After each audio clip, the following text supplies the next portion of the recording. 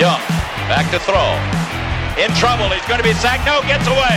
He runs, gets away again, goes to the 40, gets away again, to the 35, cuts back at the 30, to the 20, the 15, the 10. He dives, touchdown, 49ers. Well, where do we start? This is Al Sacco and Zane Nakvi here for the 49ers Web Zone No Huddle podcast. And how do we even begin to explain 6 straight losses, the last 5 by a total of 13 points? And these losses have been in the most frustrating way possible, including 2 more than questionable offensive pass interference calls that set the team back when they were driving late in the game and to set up possible game-winning field goals. But this isn't just bad luck. The 49ers have done a lot of this to themselves as well. Penalties, drop passes, missed tackles. In fact, 59 missed tackles this year, which is second worst in the league, and they had 17 alone in week 6, which is just atrocious. So a lot of these wounds are self-inflicted. And now what happens? Well, wins and losses don't matter anymore, not this year. And if you have any doubt about that, the release of Navarro Bowman should have relieved them. And now 2017, Zane, is about 2018. Yeah, and I don't think it's a lost season. Some people are saying, the season's lost, and why did they release Bowman, and why are they starting Beathard? And it's just Al. It comes down to progression, and this team, they're getting close. Like they're right on the cusp, and it's very frustrating to watch that the fact that these guys probably should at the very least be 500. If and that both games actually that you just mentioned, the Rams game and this past game against the Redskins, I don't want to put it on one guy, but one thing that people don't realize is Robbie Gould missed an extra point in the first game against the Rams, and he missed a field goal against the Redskins, and really that kind of puts you right there. So it's one thing here or there that's not going their way, and I said last week that the ball would bounce their way, and I thought that they would get blown out in the first half. They were. So they definitely performed better than I expected them to, and now you have a rookie starting at quarterback, so we'll see what he has. And we'll get into the big story, which to me is the Navarro Bowman release, and also CJ Beathard taking over at quarterback. And the rest of the season, I think, is about players and not wins and losses. So we'll talk Bowman, we'll talk Beathard, we'll talk about the Eric Armstead injury. But before we do, we got to talk to Mike Silver, formerly of Sports Illustrated and currently of the NFL Network. And Mike's one of my favorite analysts and has been for a long time. So when I found out he was coming on the show, I was thrilled. And we got to talk about the refs, which are a big point of contention for me. We talked a little bit about Joe Montana and Steve Young because he was covering the 49ers at the time, and he had some cool stories about that. We talked Kirk Cousins, Kyle Shanahan. We talked about the Bowman release, and we even talked Colin Kaepernick, which is a subject we haven't really talked about much on the show, but I did ask Mike a little bit about Cap, and it was awesome to talk to him, and I cannot wait for everybody to hear it. So here we go. Our guest really needs no introduction. He spent 13 years with Sports Illustrated and authored over 70 cover stories during that time. He's currently part of the NFL Network team. He is Mr. Mike Silver. Mike, thanks for the time. Well, I mean, need no introduction, but if you want to keep going, that's I'm not going to stop right? You. No, it's good to be here. How's it going? It's going great. I wish, we all wish the Niners were doing a little better, but, feel like we're close. So taking it week by week. I mean, I'm amazed that 2 potential epic victories could be derailed by offensive pass interference calls that weren't hit you over the head blatant to charitably. And, it could be a lot different if they were 2-4. I mean, that Rams win would have been an epic win. Coming back with a quarterback change and winning them, Washington would be an epic win. So I agree. I think it's looking a lot better, but it is frustrating for the fans. Now, I'm going to go off script here a little bit, Mike, because you just brought up something that's kind of been bothering me just as a football fan, and that's the officiating. And we've seen this. We saw it in the Niners game, like you said, with the pass interference, and we saw it in the Jets and the Pats game, whatever that call was. The officiating at the end of these games, it's costing teams, and they're calling these ticky-tack, not very blatant calls at all. What are your thoughts on that? Am I making too big of a deal of this, or is this an issue right now? Well, you don't want the refs to be the story of a game, ideally. So if you get in these late-game situations and something blatant happens, it happens. But ideally, you don't want the little things to decide them. Now, teams can kind of be cognizant of that and, take liberties under the theory that the refs don't want to decide it. But, I think you err on the side of not being the story of the game. And so, I grew up a 49er fan, and you think back to the 1983 NFC Championship game in Washington, so convenient. They're down 21-0. Redskins are heavy favorites. They are just completely dominating the game, and then Joe Montana gets hot, and all of a sudden it's 21-all, and we're looking at what would have been one of the epic comebacks in NFL history. And that was a game that was decided by two late calls. One, a defensive pass interference on Eric Wright on third down that, as a Niner fan at the time, I will say was ridiculous. And an even more ridiculous defensive hold on the next third down on Ronnie Lott, where a receiver was pushing into him, and Ronnie literally had his hands up as if to say, look, I'm not holding, and they called it anyway. So, you can't have these things back. They change legacies, they change careers, people get fired, and, I guess, I believe that usually these things even out, and sometimes they go for you, and sometimes they go against you, but when they're game deciding or season deciding or career deciding in some cases, when people get fired, they are regrettable. And so I look at these two calls that have happened to go against the Niners. I don't think it's going to change the season, but you wish that if they were going to call offensive PI in those specific situations, that it would be a little more blatant.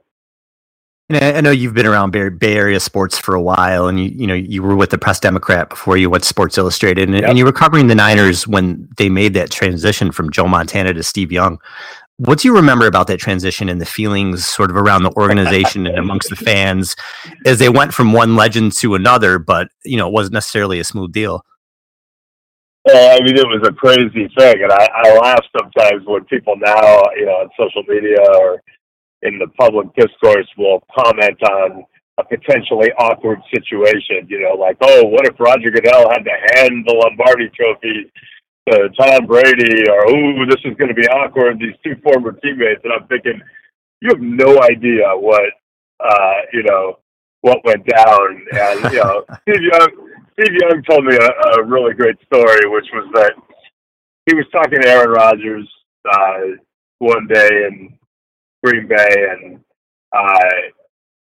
Aaron was talking about winning MVP, and I think in the 2011 season, and he said something like and he was going through it, and Steve said, "Hey, let me ask you a question. When you were doing all this, where was Brett?" And Aaron was like, huh? And he's like, yeah, where was Brett when you were winning MVP? And he said, well, I guess he was home in Hattiesburg at that point because, he had finally retired. And Steve said, yeah, Joe was standing on the sidelines while I was winning MVP. Imagine that. And, it was not an orthodox situation. So, for people who don't know the story well, Bill Walsh traded for Steve Young, who had been a huge prospect but had gone to the USFL and now ends up in the NFL with the Tampa Bay Buccaneers, who at the time were absolutely atrocious. Steve once got a kick out of one of my lines, which was, I said, back when he was the quarterback of the Buccaneers, it was like leading ABBA into a battle of the bands, against Pearl Jam and the Stones. So it was,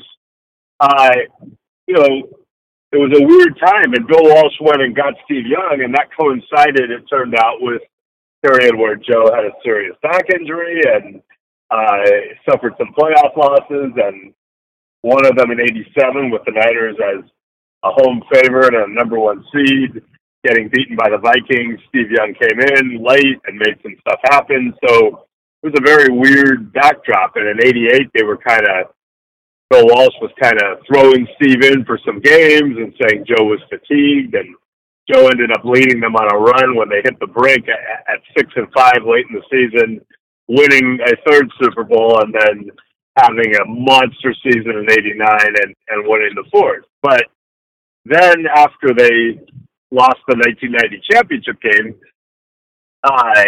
Joe went out with a sternum injury and a broken hand, which Joe told me Leonard Marshall literally grabbed and broke on the way down from that fall.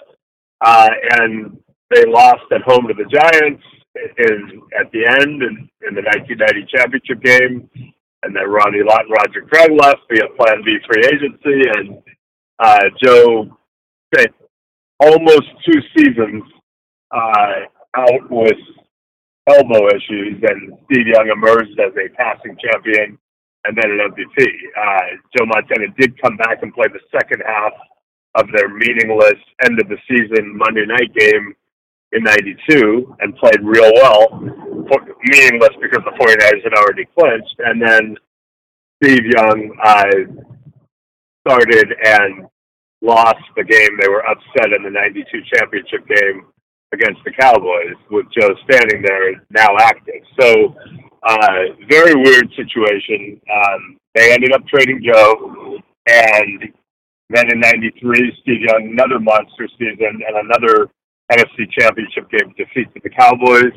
And so even then, as great as Steve Young was, an MVP, a passing champion, a guy playing at a very high level, he really hadn't won the crowd. Joe Montana took, in very magical fashion, a franchise that had never been able to win in a city that had never won a professional sports championship and created magic. And he was near and dear to the hearts of fans, and there were very stylistic differences. There were big stylistic differences between him and Steve, and Steve wasn't reading defenses by the book, and he was improvising a lot and running and making things happen in an unorthodox fashion. And a lot of tension between them. Joe felt very chafed by what he thought was Steve's kind of like the juxtaposition between his goody two-shoes image and his very intense maneuvering behind the scenes to try to get on the field. And Steve felt real stung by Joe because, he really looked up to him as a legend and felt not supported. And I'm someone who was tight with both of them and, certainly understood it from both perspectives and,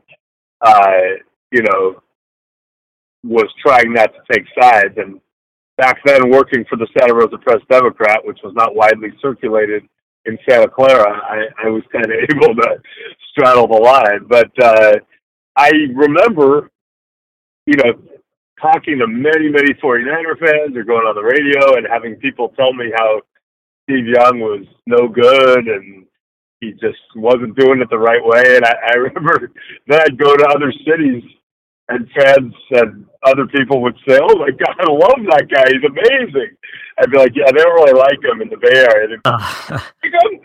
I would kill for that guy. So, but really, then you go to '94 and a lot of pressure, and they had that incredible game very early in '94 where the Niners went to Kansas City, a very surreal game, and Steve Young lost to Joe, got pummeled by Derek Thomas and Neil Smith of the Chiefs, and just, unbelievably tough player, hung tough and won a lot of respect from the Niners the way he hung in there.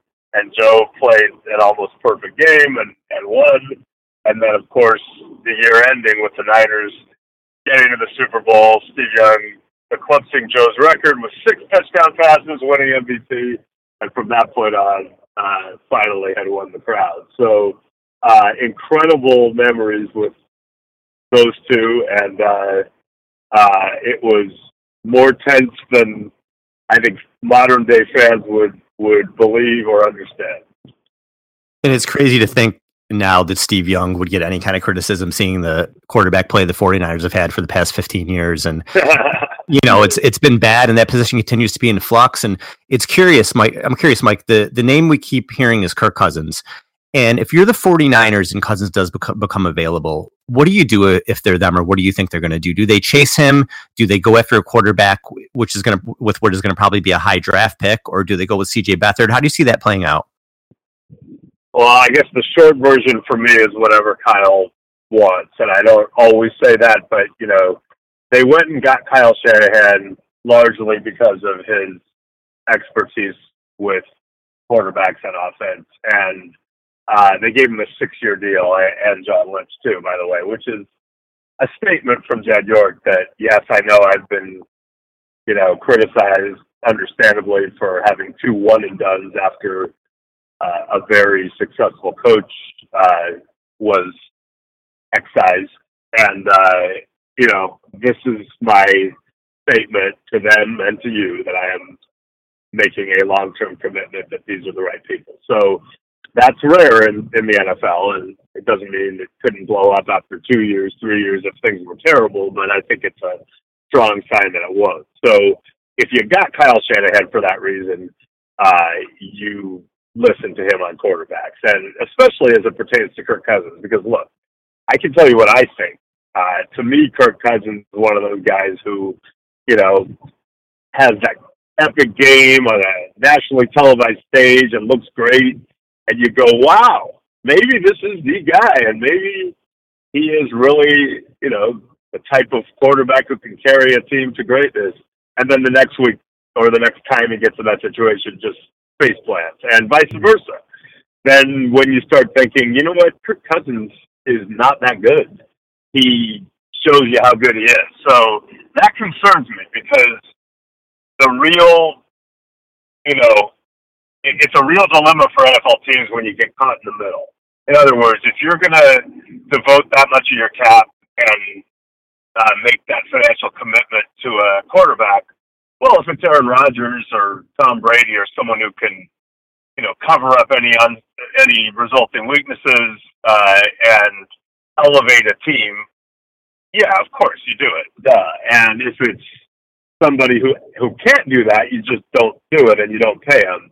But, what do you do when you get in that Joe Flacco, Tony Romo, Jay Cutler, Matthew Stafford middle ground? And, Matt Ryan probably would have fallen in there till last year, and some people would probably still put him in there. So in that situation, maybe it's better off not to. Now, some teams get lucky, or not really lucky, but you are fortunate enough to have a Russell Wilson early in his career who does that, and then you can build around him before you have to pay him. But, the 49ers will have to decide whether paying what it takes to get Kirk Cousins is the prudent course of action, or if you keep losing, do you want a Sam Darnold or a Josh Rosen or one of these guys to build around? The only thing I would say is Kyle knows Kirk Cousins better than all of us, and he's the guy who helped identify the traits that got him to Washington. And I know from communicating with Kyle, from around the time of that draft and throughout his time in Washington and even beyond, I know what he thinks of Kirk and why he likes him. So I guess the short answer would be, if Kyle believes in Kirk that much and Kyle believes he can get the most out of Kirk, then it might be worth spending the money it takes to get him. Now, the 49ers also recently announced the release of Navarro Bowman, and he was really one of the faces of the franchise, and him being released, it seemed to all happen so quickly. What were your thoughts on why it happened and how the 49ers handled the situation? Well, football's brutal, and things, people who get on players for trying to leverage their situations into more money sometimes, conveniently forget, A, that teams will do it right back, and B, that it can all go away very quickly. So, here's a situation where, they drafted Reuben Foster. Now, obviously, there are some concerns there, which is why they got him where they did. And one of those concerns is the condition of his body, and is he going to be injury prone and beaten down. But, they feel good about that position. Again, they have 6-year contracts. And I think probably when you get to the point where a player as significant as Navarro Bowman is clearly unhappy because he's not on the field as much as he was, you start to say, well, is it a negative to have a guy like that around? I'm not saying he's going to be a jerk about it, but just when a proud leader is clearly upset that he's not out there more, is keeping him around gonna, hurt the vibe? And I think that's probably all of what went into their thinking. It sounds like they could have gotten a little something for him, but they chose to just, under those circumstances, let him go and go where he wanted to go. And hopefully he doesn't have to move now that he's going to the Raiders. I do think he can help the Raiders. But again, I think you're looking at people who have a rarity in the NFL, new people who are coming in but seem to have the luxury of the support of ownership that will let them build it their way. Now, you look at Bowman, and he's certainly still a starting two-down linebacker anyway, and I was a little surprised that all it seemed that they really had on the table was a seventh-round pick for him. Did the salary create that much of an obstacle for the Niners in terms of trading him?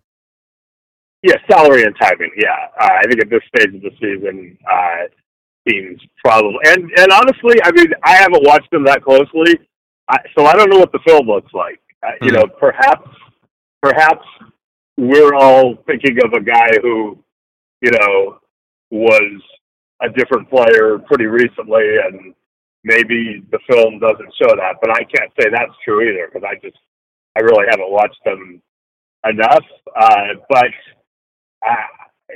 don't know.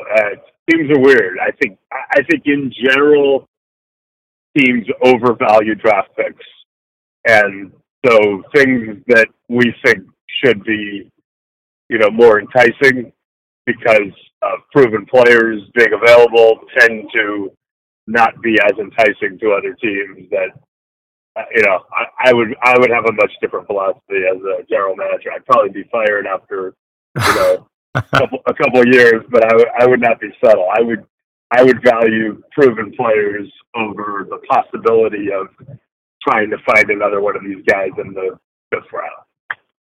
The last question I wanted to ask you, Mike, and this is a topic that we've kind of avoided on the show, and that's Colin Kaepernick, but the story is not going away. Every time a quarterback gets hurt, we just obviously saw Aaron Rodgers, unfortunately, breaks his collarbone, and Kaepernick's name is going to come up.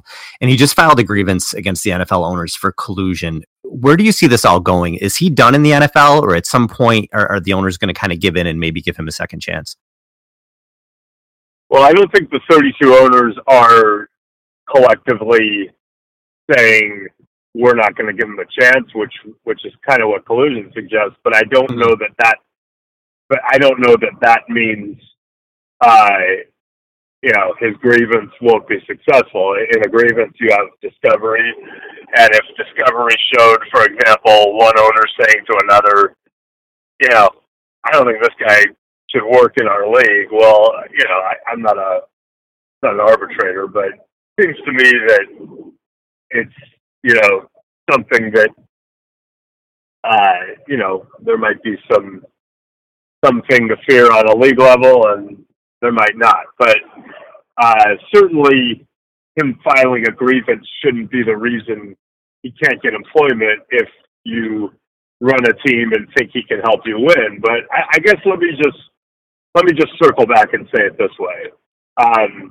Is he one of the best 32 quarterbacks on earth right now? In my opinion, probably. Is he one of the best 64? Yes, 100%. There's no way he's not, right? Is he a guy who had two pretty impressive playoff games against the Packers who need a quarterback right now? Yes. So, I do think it's ridiculous that he doesn't have some team saying, we think this guy could help us. And I know all the excuses why it hasn't happened. I'm not of the opinion that 32 owners are sitting there saying, we are not doing this, but clearly in 32 individual cases, nobody is pulling that trigger. So I hope he gets a job. I hope I hope organically some team decides we think he could help us. When I see that the Tennessee Titans are bringing in, 4 guys that they brought in and ended up signing Brandon Wheaton and won't even give the guy a workout, that feels unfair to me. Mm-hmm. So, I believe it's pretty preposterous to suggest that he's not one of the best 64 quarterbacks on earth right now. All right, Mike, this was a lot of fun. We thank you for the time, and hopefully we can do it again soon. All right, man. Thanks for having me. All right, Mike Silver, everybody. Thank you. Thank you again to Mike Silver. He's one of my favorite media personalities, Al, and I've been reading his stuff in Sports Illustrated since like my college days. He is definitely like one of those guys that is he's just, when he talks, it just makes sense. And I enjoy reading what he wrote. I enjoy hearing him speak, and he gives you candid answers. He's a straight shooter. He will definitely tell you what he's feeling, and that's awesome. And I respect that. And he's one of my favorites. And his answer to me when I asked him about the Bowman release, and I said, was money an obstacle? And he said, yeah, money and timing. And when this release happened, the first thing you hear that's coming through is that, okay, they're looking to trade him. And I really thought, okay, wow. I kind of didn't see that coming yet. I didn't necessarily think he was going to be there in 2018, but I did not see it coming for this year. He can still play pretty well, and they didn't have a lot behind him, unless you move Foster there, which is what they're going to do. But didn't see that coming, and then it goes from trading him, and I'm thinking, okay, they could probably get like a 4th-round pick, even a 5th-round pick. And you say, well, what's a 5th-round pick? Well, for a team that needs players, a 5th-round pick is Trent Taylor, it's George Kittle. That's what they took in the 5th round this year. So it's guys that can come in and contribute if you draft well. And then I heard they were releasing him, and my first thought was, what? You're going to release him? I understand he can't cover the way he used to, but he's definitely still a starting 2-down linebacker in the league. I'm just thinking, I understand his contract, but my initial thought was, okay, you pick up some of the money, you can't get something for him. You can't get something for it. You're just going to let him walk. And it sounded like, they had talked on Monday and Thursday night, sort of everything came to a head with him wanting out or whatever. At least that's what it sounded like. And then by Friday, they let him go. And I was just kind of thinking, well, the trade deadline is not until the 31st. You can't wait a few days. You can't wait and see what you can get from him. So, maybe that was wishful thinking for me. And maybe I'm just assuming he was worth more than he was. But I will say this, the way that Lynch and Shanahan came out and they spoke to the media and the way that they handled it, I was very impressed with the way that they did that. It was very classy. They come across as a class organization. I think that looks good to other players when they see how they treated Bowman. Listen, Bowman meant a lot to this franchise, and he wasn't happy here, and he didn't have a future here. And, they kind of, for lack of a better term, did him a solid. They said, okay, we're going to let you go. We're going to let you test the market. We're not going to trade you to a team you don't want to go to. And I heard that they had a 7th-round pick from the Saints, which is just, what's the point? They didn't end up going through with that and just release Bowman. So, it looks classy in terms of the organization, but to see Bowman go for nothing, it's, kind of, has to leave a bitter taste in your mouth with what he meant to the franchise. How can it not? The previous regime would have totally bungled this, and a bunch of leaks would have come out, and this thing would have been a mess. But credit to John Lynch and Kyle Shanahan for handling it the right way. I feel like they were transparent and they were honest as honest as they could be without giving out too much information. And the story, then there are conflicting stories of how it went down when Bowman was not necessarily benched, but when his playing time was cut down. He wanted to play more, then asked to be traded. And the 49ers had a couple of offers, they said, and one was the Saints one that you were talking about. And he didn't necessarily want to go to the Saints, so the 49ers granted him a release to let him go wherever he wanted to. And they didn't have to do that for him. Granted, Navarro Bowman is like an iconic 49er, and he always will be. He was arguably the best linebacker in the league from 2011 to 2013. And the reason why I say arguably is because the guy that played next to him is also arguably the best linebacker in the league from that same period of time. So he was on track. He's a 4-time All-Pro selection, and the All-Pro team is not easy to get on. It's not like the Pro Bowl where fans just vote in. All-Pro is writers and your peers. So it's clear that he had the respect of his peers. But Al, right now, the Navarro Bowman of 2017 is not the Navarro Bowman of 2013 pre-injury. He's not the same player anymore. He's only 29 years old. Granted, he's not an old player, but he just doesn't have the same quickness and lateral movement anymore. Like it was evident every single time. Like he missed more tackles this year. I've seen him miss more tackles this year than I had seen him miss in his entire career leading up to this. So while a lot of people don't like the fact that he was released, I think that the fact that Reuben Foster is there and the fact that you have a replacement. Look, here's my stance on releasing players, Al. Release a player, A, if you're sure of it, and B, if you have a replacement already in place for him. Like, if they didn't have Reuben Foster and they just released Bowman and they were starting Brock Coyle every week, then I would have been like, what are you doing? But Reuben Foster's there. He's more than capable as a fill-in. I think he'll be a star, and what better way to get his feet wet than to basically give him the keys to the defense and be like, just do your thing. So it was a combination of things, and they had to eat about $7 million of his salary to release him. But I think it was a combination of things because this is not like a for right now move. This is for the future as well. You see the way that they handle this, and other players, the whispers come around the league. Like they players talk, agents talk, they share information on teams. So they're going to see how they handle this situation, and the word will get around. And that's positive, basically positive PR for the 49ers, which is what they really need. And as far as the Raiders go, what they get in Navarro Bowman, I mean, they are in desperate need of defensive talent over there. They're in desperate need of linebackers. But again, they're not getting the Navarro Bowman of 2013.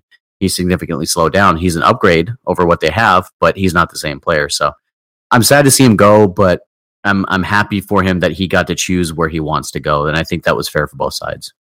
And when you think about, you mentioned how good he was at his peak, and the season I thought he was the best was 2013. If you remember that year, Patrick Willis had some injuries. Aldon Smith had his issues, and Ahmad Brooks had a great season that year, and so did Navarro Bowman. I mean, Bowman, I thought he should have been Defensive Player of the Year that year. I don't think he got any votes.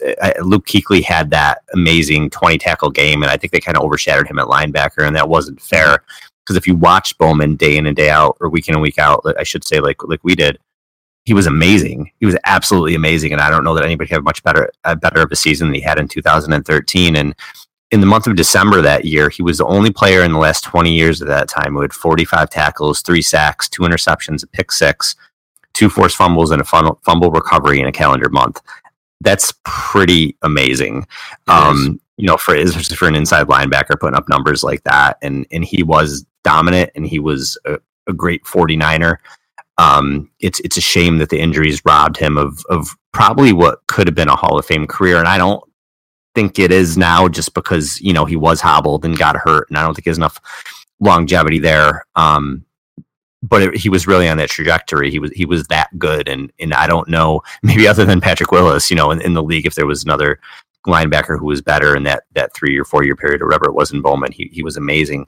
And it kind of looked to me like when the team took the field on Sunday, and I'm interested to hear if you agree with this or not, they looked flat. They obviously looked flat. They weren't playing well. But I'm interested, do you think that was a holdover from sort of the shock of Bowman just being gone in the blink of an eye like that? He's there on, just gone. Do you think that was a holdover from that? Of course, yeah. I think that's going to have an effect on the team. He was the leader of the team. He was the vocal leader. He was the heart of that defense. He was, like I said, an icon. And the young guys, for the young guys, he was a guy that they looked up to. So I don't doubt the fact that they were affected by it. I mean, we're talking about a guy who for 3 years he was just unstoppable. He was a monster. He closed down the stick with the pick 6. He got the 49ers into the playoffs with that play. If they lose that game, then we don't know if they make the playoffs. So we're talking about a guy that was so dominant that teams had to scheme for him, and he made everybody around him better. Him and Patrick Willis both made everybody around them better. And although he was a shadow of his former self, it's still that respect factor that man, this guy's put in his work. He's earned that respect. So of course, when you see a leader of a team leave like that, like it's for sure going to have an effect on the team. It's undoubtedly going to have an effect on them. So I think that they came out flat, and I agree with you. They just came out and were on the defensive the entire time. Washington took it to them in the entire first half. And the only time when the 49ers really got up off the mat was when Brian Hoyer was benched and CJ Beathard was brought in. Yes, there was that spark. That's what I was going to lead into is CJ Beathard came in and he gave the team a spark. And it was evident. They played different when he came in. And listen, Beathard, here's a 3rd round pick who a lot of people said wouldn't be ready for a while. He comes in on the road. He comes in a rough situation. And I mean, did he look like a rookie at times? Yeah, absolutely. Absolutely. I think he was lucky to not have a few passes picked off there. But overall, you got to be thrilled with what you saw at him. Thrilled. In the drives that he was in, the Niners punted. They scored a touchdown, field goal, missed field goal, touchdown, punt, touchdown, and then the interception to end the game when they probably should have kicked field goal. And I'll complain about that in a minute. But when you see what he did, he made some big time throws, and he was plagued by the drops too, the same as Hoyer was. Excuse me, but I love the play when the touchdown strike to Eldrick Robinson, where he climbed the pocket and you just saw him keep his eyes downfield, and he throws the bomb, and it's a big play. He's not checking down on 3rd and 10. He makes that big play. It was exciting to see a quarterback go for it downfield and move around in the pocket, move up in the pocket, and make that big play. I was really excited to see it. Yeah, I thought he held his own, and he did do some rookie things, and he made some rookie mistakes. But come on, we're talking about a guy who has never started in the NFL, who's taken a grand total of 1 snap in the NFL, which he just turned around and handed off. So a guy that has now played only 2 quarters, and Al, I got a beef right now. I have to say this. Like, there are people out there, both in the media and all over Twitter and everything, and they're talking about how CJ Beathard, he struggled, and he's not that good, and he's an average quarterback, and he doesn't have an arm, and his mechanics are messed up. And look, everybody just needs to chill. He had 2 quarters of playing time. You cannot judge. I don't care who you are. You cannot judge a quarterback by 2 quarters of playing time, no matter how good or bad they play. So the fact that he had some rookie tendencies, yeah, that's going to happen. Name me one rookie quarterback who doesn't come in making rookie mistakes. It's not possible. And the reason why this bothers me is because when Alex Smith first came in, people did the same thing to him, and they criticized the heck out of him, and he was almost ruined because there's all this pressure on him from everywhere. The team felt it, he felt it, and you can argue the same thing happened with Kaepernick too. When he started going a little bit south, people were on him and putting all this pressure on him and stuff. Just let the guy play. Just let him progress. This is a guy who's never taken a snap in the NFL, and we're expecting him to come out and be Joe Montana. Like, that's ridiculous. And the fact that people point to the interception at the end and be like, "Oh, he threw a pick." He was trying to make a play. It was 4th and 20. And look, I have nothing. I'm not for or against CJ Beathard. I'm a neutral party. Like, I saw CJ play for the first time this weekend. It's not like I know the guy, right? But I just want everybody to look at this in a really measured level way and see the good that he did and see the things that he needs to improve, and then come back and say that is he a mediocre quarterback or not after 10 more weeks. So before we move forward, I just wanted to put that out there, and I don't know if you've seen it too. I don't know. Have you seen that sort of reaction? I've seen a little bit. I try not to pay attention to a lot of it because, like you said, with rookie quarterbacks, and all I'm saying is in complimenting him is for, like you said, the 2 quarters we saw him. I liked what I saw. He made mistakes. Yeah, his arm sometimes was a little nervous about some of the throws he was making. Could have had more zip on some passes, but it's 2 quarters. He's a rookie. I thought he did great for the first 2 quarters, and you made such a good point because people want these guys to come in now, especially in today's NFL, when we see like a Russell Wilson or an Andrew Luck come in and play well right away. That's not the norm. Look, everybody called Jared Goff a bust last year. Why? Because he struggled in his rookie year. Like, you have to be patient with these quarterbacks, and some quarterbacks may come in and take 5 games and play great. Other ones may take 2 years, 3 years. Alex Smith took how long before he started really playing well, like you said? And I'm going to throw some numbers at you right now from a quarterback because I just happened to think of this guy when you mentioned it. And it was a bit of a different era, sure. But his first season, he went 0-11 on a bad team. 52.9% completion rate, 9 touchdowns, 18 interceptions. Second season, his record was 7-8, 56% completions, 11 touchdowns, 18 interceptions. That guy would be getting called a bust every which way, right? 2 years, you have 2 seasons like that. Mm-hmm. Troy Aikman. That's Troy Aikman's numbers. In today's day and age, with everybody reacting so quickly, does Aikman get run out of town? you know, from those first 2 years. It's crazy. You have to give these guys time.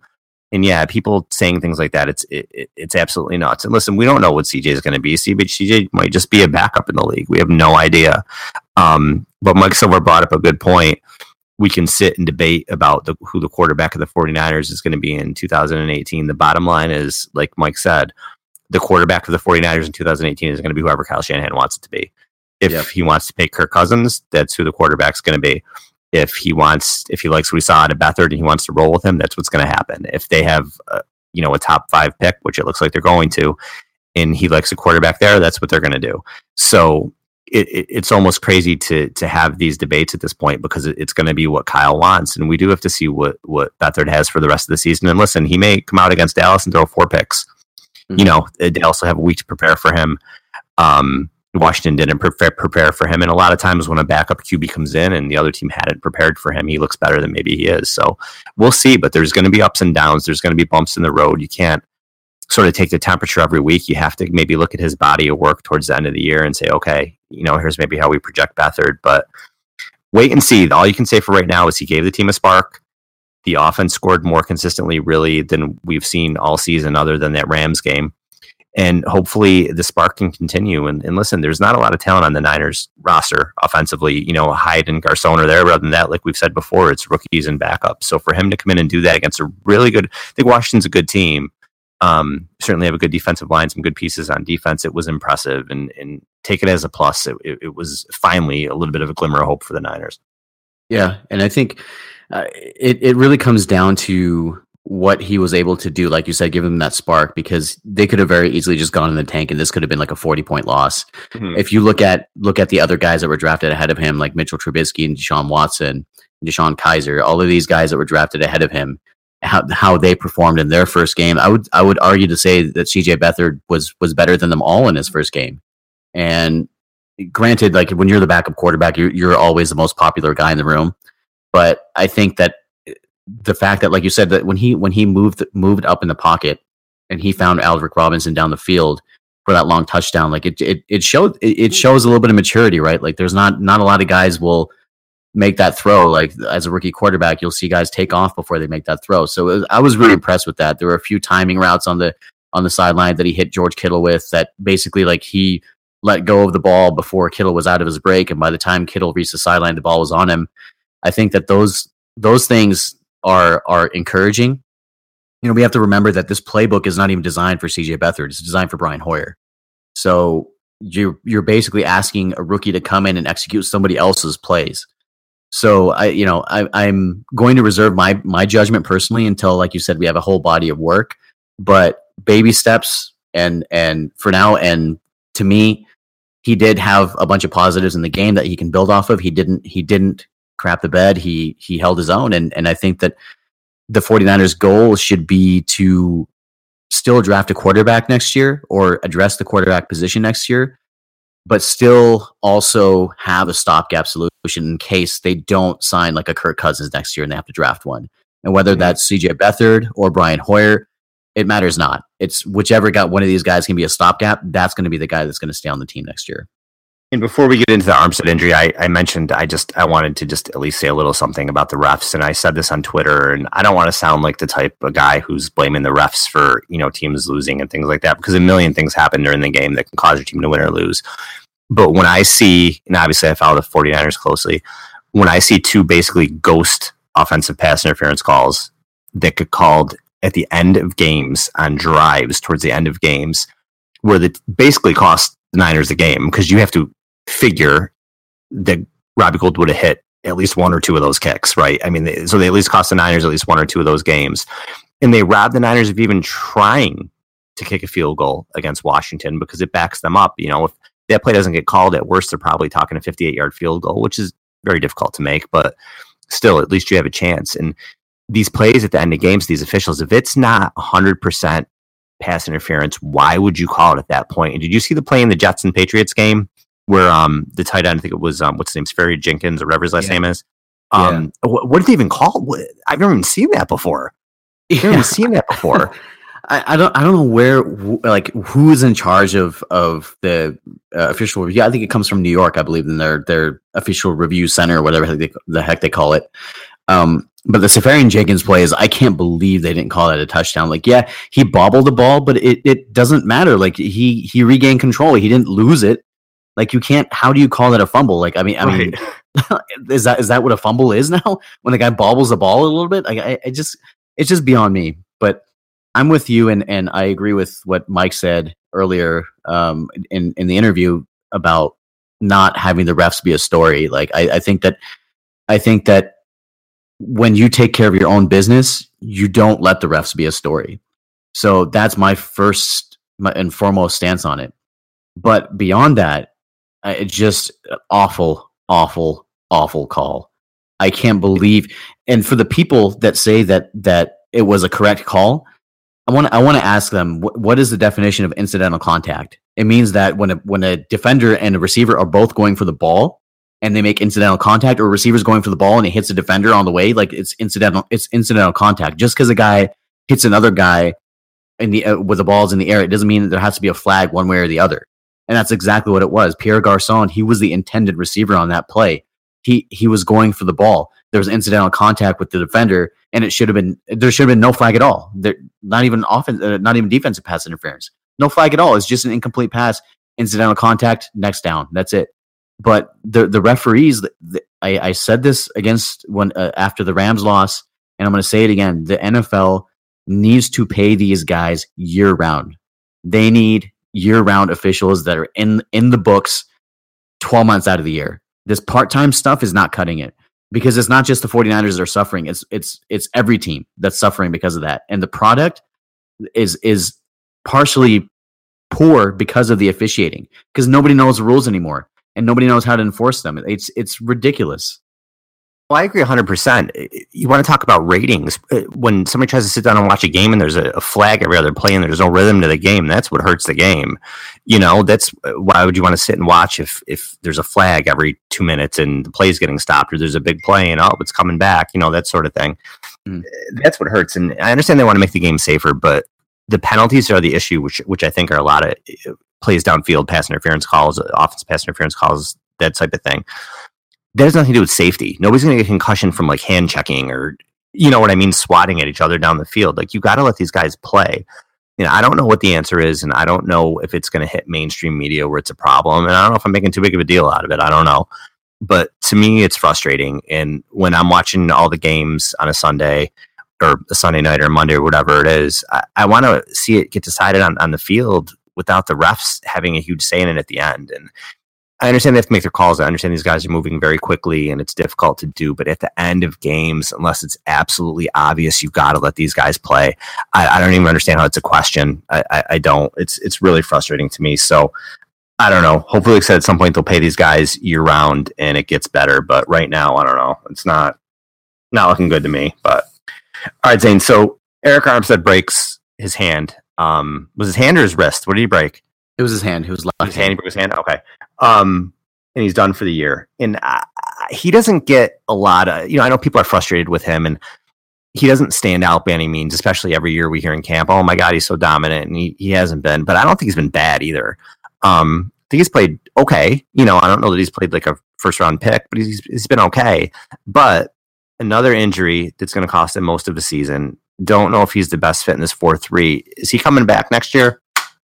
I think he gets part of the year next year to prove what he can do. But to say, because the 49ers have so many draft picks and so much young talent, like his replacement's already there. Solomon Thomas is already outplaying him. And I'll get to Solomon Thomas a little bit later, but Eric Armstead has just been he's just been a huge disappointment. Like ever since he got here, like I didn't agree with the pick in the first place. Like I wanted Marcus Peters. And while hindsight's 2020, like you knew that Marcus Peters was a more complete player than Eric Armstead. Eric Armstead was like a developmental defensive tackle who had only been playing football for 2 years and looks the part. The guy is huge and he's strong, but it just doesn't show on the field. Like this year, he has 16 tackles and only 1.5 sacks. And this is a guy who's been playing almost every single snap. He's been playing right alongside Buckner. So you just need more. You need more out of your first round picks. And to me, like, I think that just the fact that he's been hurt will maybe buy him training camp next year just to see what he can do in a contract year. But I really think that John Lynch is not married to any of these previous regime picks. Like, he's not afraid to cut guys. He's not afraid to trade guys. He's not afraid to get rid of guys that are well-known names. So, Eric Armstead is definitely on notice, but it really depends on what they do in the draft next year in free agency. If they can get some depth at defensive end and defensive tackle and just along the line in general, then I think he's gone. I think the one thing that they're really missing is an edge rusher. Like, they have pretty much three of the same guy in Solomon Thomas, DeForest Buckner, Eric Armstead, and that's no slight against Buckner either, because Buckner is awesome and he's been all world and he's been great. But they have a lot of guys with the same skill set, so it's going to be interesting to see what they bring in next year, and I think that's going to dictate whether you see Eric Armstead on the field next year or not. It'll be really interesting to see what they do there. And you brought up Thomas, and he had another strong game, and he's really starting to come along. And I don't ever know that he's going to be the flashy guy, the guy getting the 10 sacks or hitting the quarterback, and you're like, wow, but he looks like he's going to be a really, really solid player and a really, really good player for a long time. So with him and Buckner on the defensive line, like you said, once they get that rusher, it's going to be pretty dangerous there. And we're going to get to see, hopefully, Reuben Foster back on the field too. And I'm interested to see if, along with putting Beathard in, when Foster gets back on the field, listen, they had a lot of energy in week 1 with him out there. Really, really, really can't wait to see the level of energy with him back out there this week. Yeah, and just real quick on Solomon Thomas, I think that I'm every week that I see him play, he's growing on me more and more. He's still making rookie mistakes, which rookies will do, like on the read option where Kirk Cousins kept it and came around the end, and Solomon Thomas crashed down towards the running back instead of keeping contained. These are small, like, rookie mistakes that guys will correct. Gonna happen. Right? I agree. Yep. Yeah. You just look at the film, and that's one of those things that is obvious, right? They'll be able to correct that. And the defense as a whole, they're hanging in there. I mean, they're still undisciplined. Like, if you look at every single play action fake, they're biting on every single play action fake. So there's a point where being aggressive is actually hurting you, and I think they're towing that line. But as long as they're progressing, that's really, that's how you learn, right? So I feel like guys like Solomon Thomas are really getting a nice education in NFL football and the speed of the game and the speed of the players. So it's not about this year, right? Like, I'm not expecting huge things out of anybody this year. I'm just expecting some progression and baby steps. And if Solomon Thomas can continue on his trajectory, he led the team in tackles on Sunday, and he had the only sack of Kirk Cousins. He had 2 tackles for loss in the backfield. So he had probably, I would say, his best game as a pro on Sunday against the Redskins. So, or sorry, Washington Football Organization, because we're not supposed to say the name, right? So, but I think that he's going to come along, and he'll be one of those guys that is going to be like a 6 to 8 sack guy, but a starter for many, many years. So I think he'll be definitely a significant role player. And as far as Reuben Foster goes, man, I am so excited to see him back on the field. Like, this guy's just a heat-seeking missile, and now you're putting him at the Mike position, where he's actually probably more comfortable, and you give him space to run around in. Man, we're gonna definitely see what he's got, and I think that this is great because it's 5 less games of wear and tear on his body that he's had this year. So he's going to come in, lay some people out. So we're going to see what Reuben Foster has, and I think that everybody will be really, really happy. Good pieces on that defense, man. Buckner, Foster, Thomas, Ward, Tart. There's some good pieces there. They're really close. They're a couple players away. Obviously need a corner. Need an edge rusher. A couple players away from really being a special defense, I think. So it's exciting to see. So yeah. And Al, like, I gotta ask you, like, you just mentioned Dukwowski, Tart. Do you feel like with the shortage of linebackers, they're going to start using 3 safeties on the field at one time? I mean, you see some teams doing that. Like, Arizona does that quite a bit with Daniel Buchanan. They have him down in the box, and it would just make sense just to have either Reed or Tart play next to each other in the box and use one of those guys as an extra linebacker, doesn't it? Yeah, and Reed is certainly one of their best 11 defensive players, or however you want to put it. I think he should be out on the field as well. And if you can get those 3 guys out there at once, Ward, Tart, and Reed, say go for it, because the linebacker play has them good, especially in pass coverage. So if that's something that Robert Saleh can put together, go for it. And I'm interested too to see, what Eric Reed's future is going to be with this team, because it looks like they're going to roll a Tart at strong safety. That's what it looks like right now. And I can't blame him. I mean, the arrow's going up with him. Reed's had a tough time staying on the field. His contract's up. They could end up rolling with Tart here. I wouldn't be surprised to see that at all. So, but Zane, who is getting your game ball this week? So my game ball will go to CJ Beathard. And he held his own. He threw for almost 300 yards. Like, let's think about this for a second. He threw for almost 300 yards in just a half and 2 minutes of football. So for 32 minutes of football, it was just about 250 yards. Threw the long touchdown to Aldrick Robinson. Led the team on 2 2-minute drives that were really impressive. One at the end of the half and one at the end of the game that preceded the last drive where he threw the pick. And he just, like, I'm super happy with his progression. Like, he looks like he'd been there before, and he outplayed Kirk Cousins actually in the second half. The 49ers, they scored 24 they scored 17 of their 24 points in the second half, and they won the second half. So I think that he's for those of you who don't know, Kyle Shanahan's named him the starter going forward. So I think that hopefully good things are in store for him, and it's a really good debut, and it's definitely one that you can build off of. So CJ Beathard gets my game ball. I have to piggyback on you there and do the same thing. Like I said, he came in, he just gave the team a huge spark for his first, real game action. He played really well. Just can't go any other way with my game ball. I definitely have to go with Beathard too. We'll see what happens moving forward. Like we said, we don't know. Got to see how he rebounds, see how he does at Dallas. And I was surprised that they went to him now.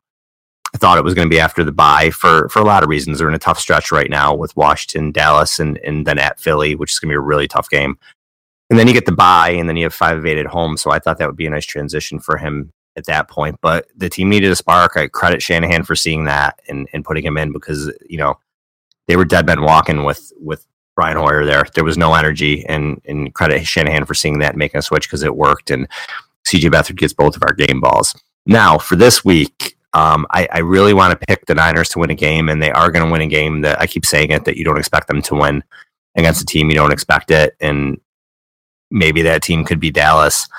Oh, am I going to pick? You know what I am? I'm going to pick them this week. What the hell? Yeah, I'm going to say this is the week that they do it. Everybody's like, what happened? And everybody's going to be on the CJ Beathard bandwagon, and the Niners are going to win this game. I'm going to say like 24-20. That's my prediction. All right. How's that sound?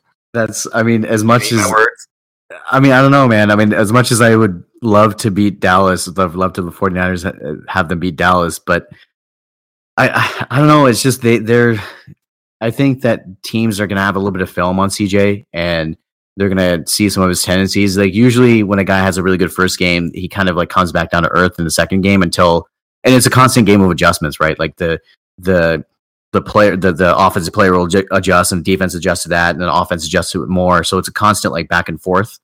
And I think that CJ will play all right, but I don't think he's going to play as good as he did against Washington. So I'm going to say the 49ers lose.